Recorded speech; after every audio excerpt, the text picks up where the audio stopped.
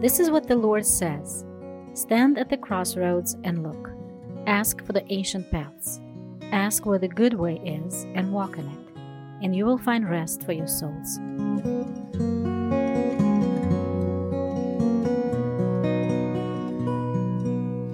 Hello, friends, and welcome back. Today I'm going to tackle a question that I've had for several years now. It's been a very good study, and I hope it's helpful. I'll be answering the question, why are God's chosen people called Semites, Hebrews, Israelites, and Jews? Why do we have all those different terms for the people of God? Before I get into that, I want to remind you again, if you have any questions for me, any comments, any thoughts, feel free to drop me a line at ancientpaths@cantrell.cc. I'd love to hear from you. And also, a few episodes ago, I mentioned that I was going to do an entire episode on things that are on my desk. And I realized maybe the better way to approach those things is just to chip away at them a little bit as sort of introductory remarks before I get into the main focus of each episode. So here's something that's been on my desk for actually a few months. I've been thinking about just coming back to it. And it's an example of what is wrong with the world. This modern age. Podcasts, YouTube channels, there are just so many things that are in today's culture focused on self-promotion, trying to build an audience, and there's an appeal to pride, your own pride. I know of a couple that spent a lot of money outfitting a van so that they could travel around the United States and live the van life. And they were going to start a YouTube channel and live off of the income from the ads on the YouTube channel. But it failed terribly. They spent a bunch of money and then they didn't make any money because there are lots of other people doing that very thing. And to be honest, the couple that I met, they didn't seem to be like they'd be very good at doing that, appealing to people who would watch their lives. So there are these appeals to pride that come with the territory, and I'm very guarded about it. Let me just say a little bit about that. One of the things that the Lord has taught me over the years is that the fruit is up to Him. My role is to be a good steward of what He's entrusted to me, but the growth of whatever I'm involved in, the fruit of it, the results of it, they're all up to Him. And if He called me to do a lot of self-promotion, I would do it because that's what He called me to. But He hasn't called me to promote myself. He's called me to generate these talks and share with the people that He might call into listening to what I have to say. That's a good way to go through life, is to let the fruit be up to the Lord. And we just need to abide and be good stewards. So I got an email a while ago, and it's from a team. It's a podcast hosting group called Wisdom, and I'm going to mention them here. It's called the Wisdom. I got it from the Wisdom Talent Team. Apparently, Wisdom is a company that was going to bring a lot of podcasts together so people that are interested in hearing about wisdom could go there and find podcasts that appeal to them. So I got an email from one of their salespeople. I guess it's sales. And the title of it is Top Badge for Ask for the Ancient Paths. There in the title of the email is kind of an appeal to my pride or my desire. Oh, I could have the top badge. Okay, so this lady, I won't mention her name, she writes, "Hey, would you please claim your podcast on wisdom? I'm impressed by your pod and want your unique voice on wisdom. The Wisdom app is a great way to grow your listeners while engaging in conversations that matter." Some of the things that she's written have been written in bold. Grow your listeners and engage in conversations that matter. That's in bold. Okay, more about wisdom. We're venture-backed, here to stay, and doing things no one else is doing. We know podcasting. We love the intimacy, and we want to make podcasting social. I think I may be doing an ad for Wisdom here, but you'll see why I'm talking about this in a minute. So, she says, transform your listeners into a community. Let them share, like, and comment on what you share. Answer their questions. Join us. It's free, and we need you. And she continues, our goal is not to have every podcast on wisdom, to have the wisest podcasters. That's their goal. We want you and ask for the ancient paths on wisdom. Can I please send you a link so that you can claim your podcast and start growing your listeners? Sincerely, and she signs her name. So I wrote back, and I was a little concerned about this. I could see this coming. So I wrote back, hello, this sounds very interesting. How many of my podcast episodes have you listened to? Which ones do you appreciate most? Many thanks, Michael Cantrell. I could see this coming. Here's the response. I asked her, which of the podcast episodes have you listened to, and which ones do you really appreciate? And she replies, thanks for getting back to me. The next step is to fill out this quick form to claim your podcast and get a top badge. We're excited to have you on board and can't wait to hear your voice on wisdom. If you experience any issues, please contact us at this email address. So I asked her, what have you listened to? What do you like? And just absolutely no response at all. So I wrote back, and I hope this is okay. Your reply proves what I suspected. Even though wisdom claims to focus on building community, you don't seem to read the emails from people you've invited to participate. I don't think you're aware of the content of my podcast. And then I wrote, you might want to rethink your vision and mission. Honestly, I don't think it's wise for me to become a part of such a group. Given all this, I see no need to participate. Please remove me from your mailing list. Michael Cantrell. And I will say that they apparently removed me from their mailing list because I haven't heard from them since. But to me, this exemplifies what's wrong with so many things in the world. They're appealing to my desire to grow my listeners, to have a voice, and they call themselves wisdom, and they're talking about building community, but they don't even know me. They don't even care about me. They haven't listened to what I recorded. They haven't replied to my emails in a personal way. And so I really do feel like, why would I participate in a thing like that? If that's the foundation of the work that they're doing, I don't want to participate in it.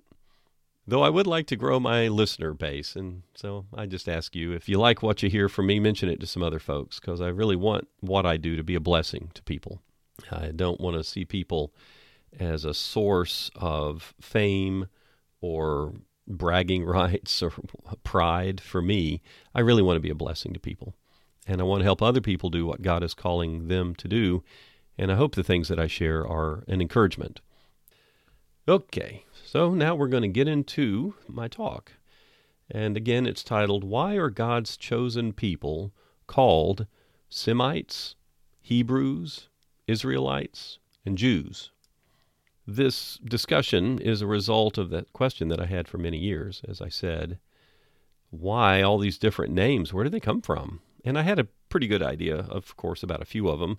I imagine people listening here have some idea why they're called Israelites or perhaps Jews, but Hebrews and Semites, that may be a little less clear, a little more obscure.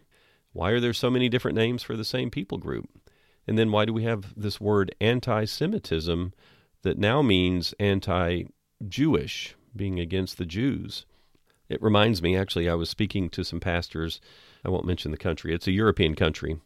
And these pastors are part of a Pentecostal denomination. And I was talking about Pentecost in the Old Testament and Pentecost in the New Testament. And one of the pastors, the lights went on. He said, I never knew why we were called Pentecostals. Like, okay, yeah, that's the name of your denomination, and now you know why it's called Pentecostals. So this question, it's not merely an intellectual question. As I've gone through finding the answers, I see that the answers help us to see how God has been working among His creation and His people. So as we look back in time through the Scriptures, we can see more about how God has been at work. And the answers to these questions show us a line of descent from the fathers of the faith to us. And the answers ultimately aim us toward a living faith in the Messiah, Jesus of Nazareth. So we're going to talk about Semites, Hebrews, Israelites, and Jews. So we'll start with Semites. And the name Semite comes from Shem, the oldest of the three sons of Noah. In Greek and Latin, Shem becomes Sem because neither Greek nor Latin has any way of saying that sh sound of the Hebrew name. So Sem. And that's also true actually in the Russian Bible, even though they do have the sh sound, the name is Sem. So Semites would be people who are descended from Shem, one of the three sons of Noah.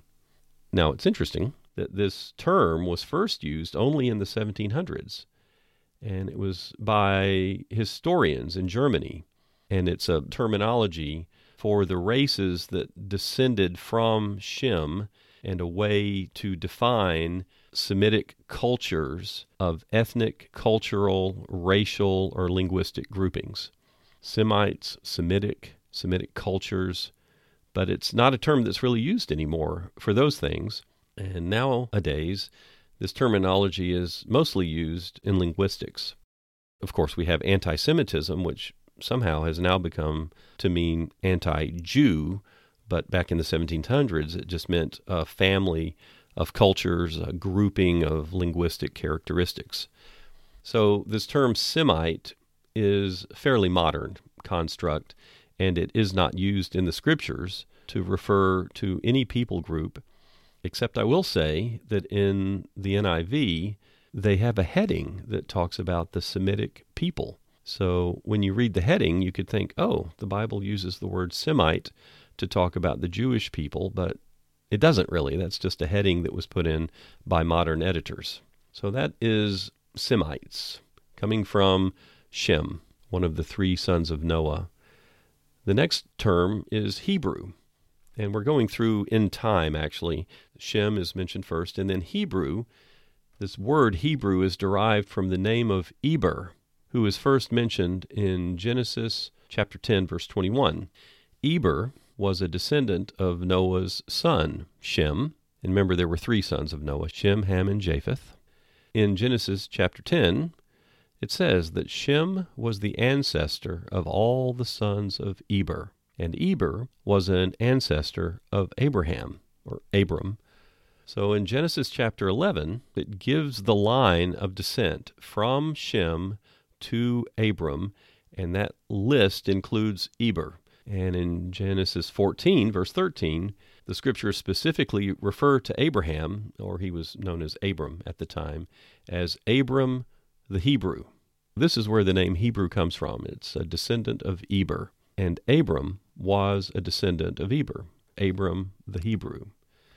Genesis chapter 14 recounts the story of Abram when he saved his nephew Lot from this alliance of kings that was led by Chedorlaomer. I do want to look at this a little bit because as we study why was Abram called a Hebrew, it's really interesting to see that just as he's identified as a Hebrew, this event happens as Abram is gone out to battle and he's defeated these kings. As Abram comes back from the battlefield, two kings meet him. One is the king of Sodom, and the other is the king of Jerusalem, or the king of Salem. I'll read this from Genesis chapter 14, starting in verse 17. After Abram returned from defeating Chedorlaomer and the kings allied with him, the king of Sodom came out to meet him in the valley of Sheva, that is, the king's valley. And then Melchizedek, the king of Salem, which is Jerusalem, brought out bread and wine. So the king of Sodom comes out to meet Abram, and the king of Salem, Melchizedek, comes out, and he brings with him bread and wine. I think there is certainly an echo there, or a prefiguring of the communion elements. And it says here in verse 18 that Melchizedek was a priest of God Most High.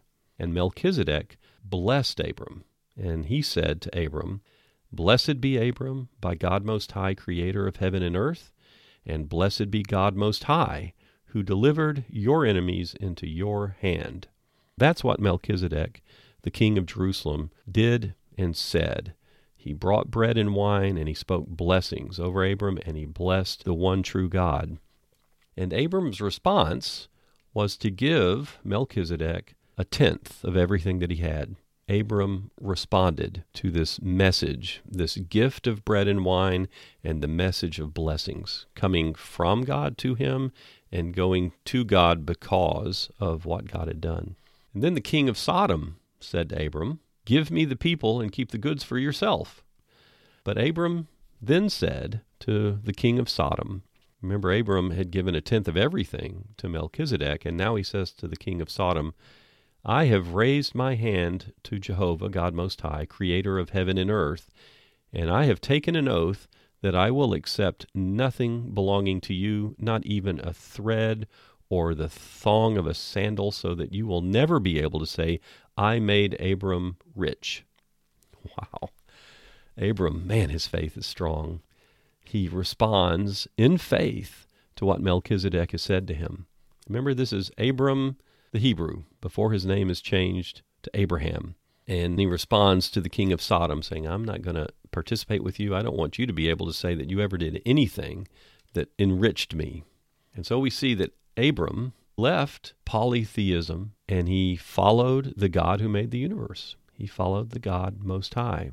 And Abraham and his descendants were then known as Hebrews, the descendants of Eber. All right, so now we move on.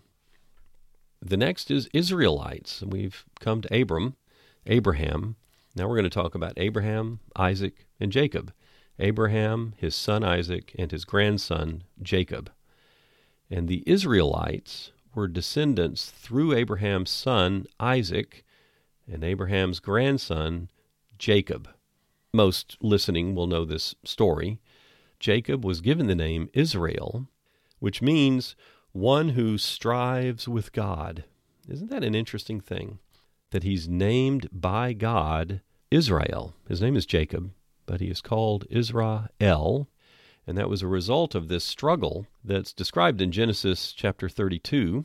And it's this struggle between Jacob and a being. It's a man who was likely an appearance of the pre-incarnate Messiah.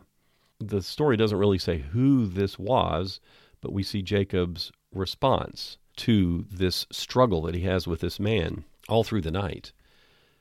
First, I want to look in Genesis chapter 32, Jacob's faith. What is the faith of Jacob? For all his faults and all the troubles, Jacob was a man of faith. Abraham, Isaac, Jacob were these men of faith. And in Genesis chapter 32, verse 9, Jacob prays, "O God of my father Abraham, God of my father Isaac, O Jehovah, who said to me, 'Go back to your country and your relatives, and I will make you prosper.' I am unworthy of all the kindness and faithfulness that you have shown to your servant." Well, that's a really beautiful prayer. You are the God of my father, the God of my grandfather. You are the one who said to me that I should go and that you would make me prosper, and I am unworthy of all that kindness that you've shown. Jacob had faith, and Jacob has this struggle with a man, or an angelic being, or a pre-incarnate Christ, and he's named Israel, but why was this a good struggle? Why was it something that we would look to and say, well, his name was changed as a result? Remember, he was also struck on the hip so that he walked with a limp after that, as this physical sign of this struggle that he had. So looking at what Jacob said when he had this struggle, Jacob replies, "I will not let you go unless you bless me." And the man asked him, "What is your name?" "And Jacob," he answered. And the man said, "Your name will no longer be Jacob, but Israel, because you have struggled with God and with men, and you have overcome." And then Jacob says, "Please tell me your name." But the man replied, "Why do you ask my name?" And then the man blessed him there. And therefore Jacob called the place Peniel, saying, "It is because I saw God face to face, and yet my life was spared." Jacob was struggling with the Lord, and he said, "I'm not going to let you go unless you bless me." The man says, "Okay, I'm going to bless you, and I'm going to change your name because you have overcome. You have fought hard to enter into the blessings that come from God. Amen. And after this, the 12 tribes who descended from Jacob's 12 sons collectively became known as Israelites. They became known as the children of Israel, or generally just Israel. So it's the 12 tribes, Abraham, Isaac, Jacob, and the 12 tribes now are called Israelites. Israel's family, Jacob's family, moved to Egypt, where his son Joseph was second in command to Pharaoh. You remember this story. And in Egypt, the Israelites grew to actually more than 2 million people. And then they left Egypt and they migrated into Canaan, the promised land. And they were moving there under the leadership of Moses and Joshua. That's the whole story. The Israelites came out of Egypt and entered into the promised land. And when they got in the promised land, they were ultimately led by kings. We're going to start heading toward why are the people of God called Jews. After the Israelites came to the promised land, ultimately they had kings, Saul, David, Solomon. And after Solomon, the kingdom was divided into 2 parts, with 10 tribes in the northern kingdom, that was called Israel, and 2 tribes in the southern kingdom, that was called Judah. Samaria was the capital of Israel, the northern kingdom, and Jerusalem, actually where Melchizedek was from originally, Jerusalem was the capital of Judah in the south. So I'll say it again. The kingdom is divided. The northern 10 tribes is Israel. The southern tribes are Judah, the kingdom of Judah. And the capitals are Samaria in the north and Jerusalem in the south. And the term Jew was derived from the name of one of Jacob's sons, which was Judah. He was the head of this tribe, ultimately into which Jesus was born.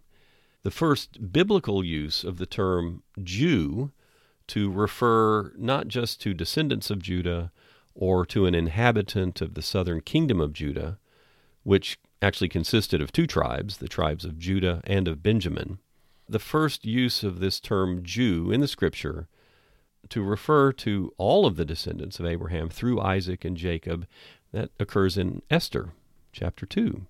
And it says, "There was in the citadel of Susa a Jew of the tribe of Benjamin, named Mordecai, the son of Jair, the son of Shimei, the son of Kish, who had been carried into exile from Jerusalem by Nebuchadnezzar, king of Babylon, among those taken captive with Jehoiakim, the king of Judah."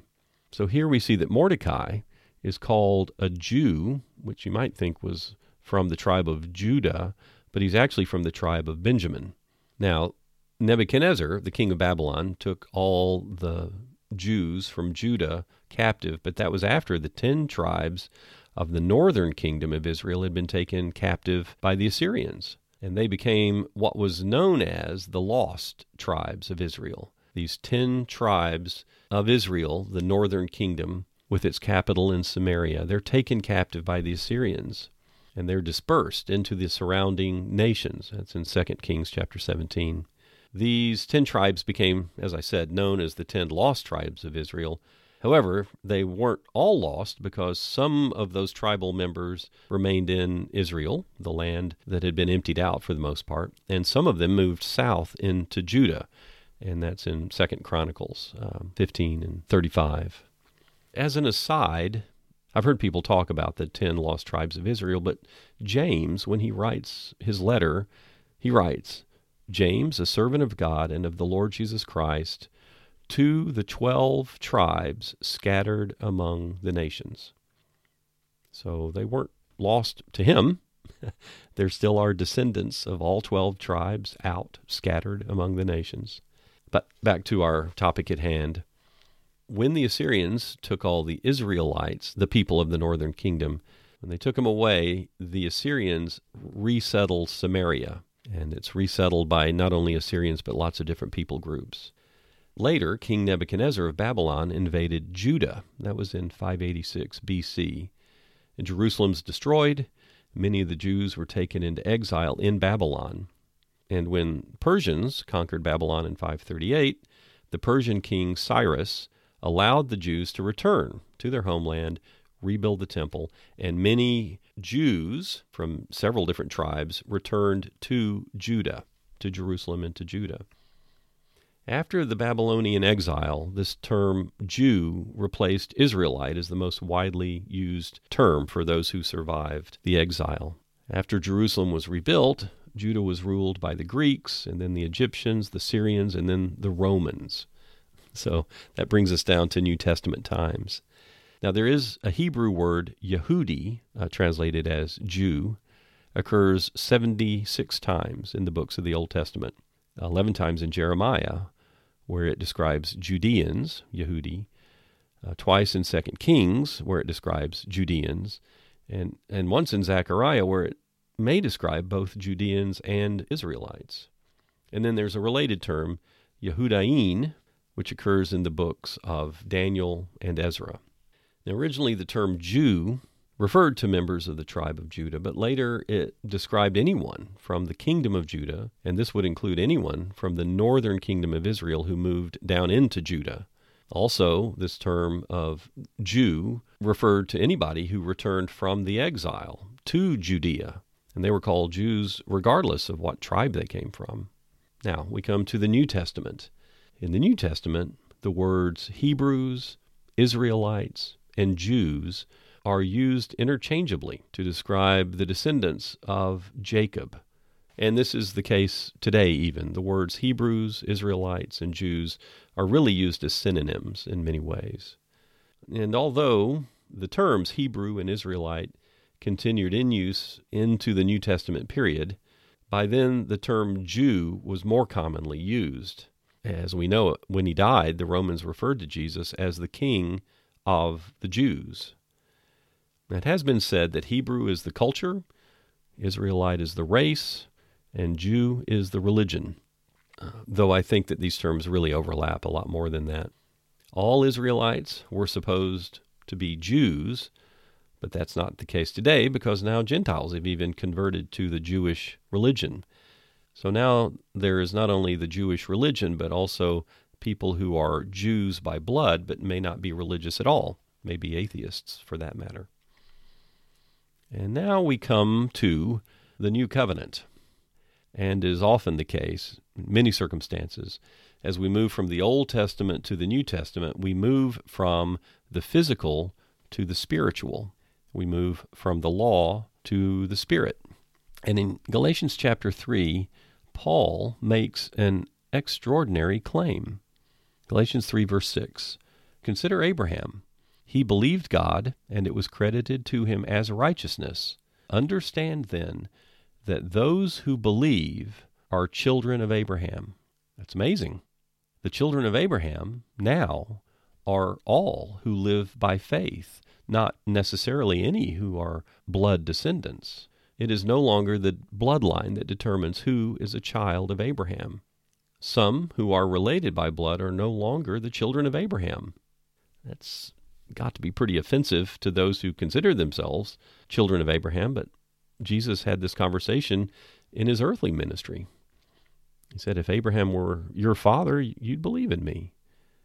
So I guess we can say now many Jews are not really children of Abraham because they don't live by faith in the Messiah. Muslims consider themselves to be children of Abraham, but they are not because they do not live by faith in Jehovah, the one true God. There is a very clear, irreconcilable difference between the law and faith. And we are to live by faith, and if we live by faith, then we are true children of Abraham. So to wrap things up, it'll take a little while to go through this, but let's look at Galatians chapter 3. In his letter to the Galatians, Paul is trying to persuade the Galatians not to go back to legalism. They had come to faith, a true faith, but then they were falling into legalism and trying to gain their righteousness by their actions instead of by believing. Galatians chapter 3 is a clear statement of what Paul is trying to persuade them of and what we need to listen to.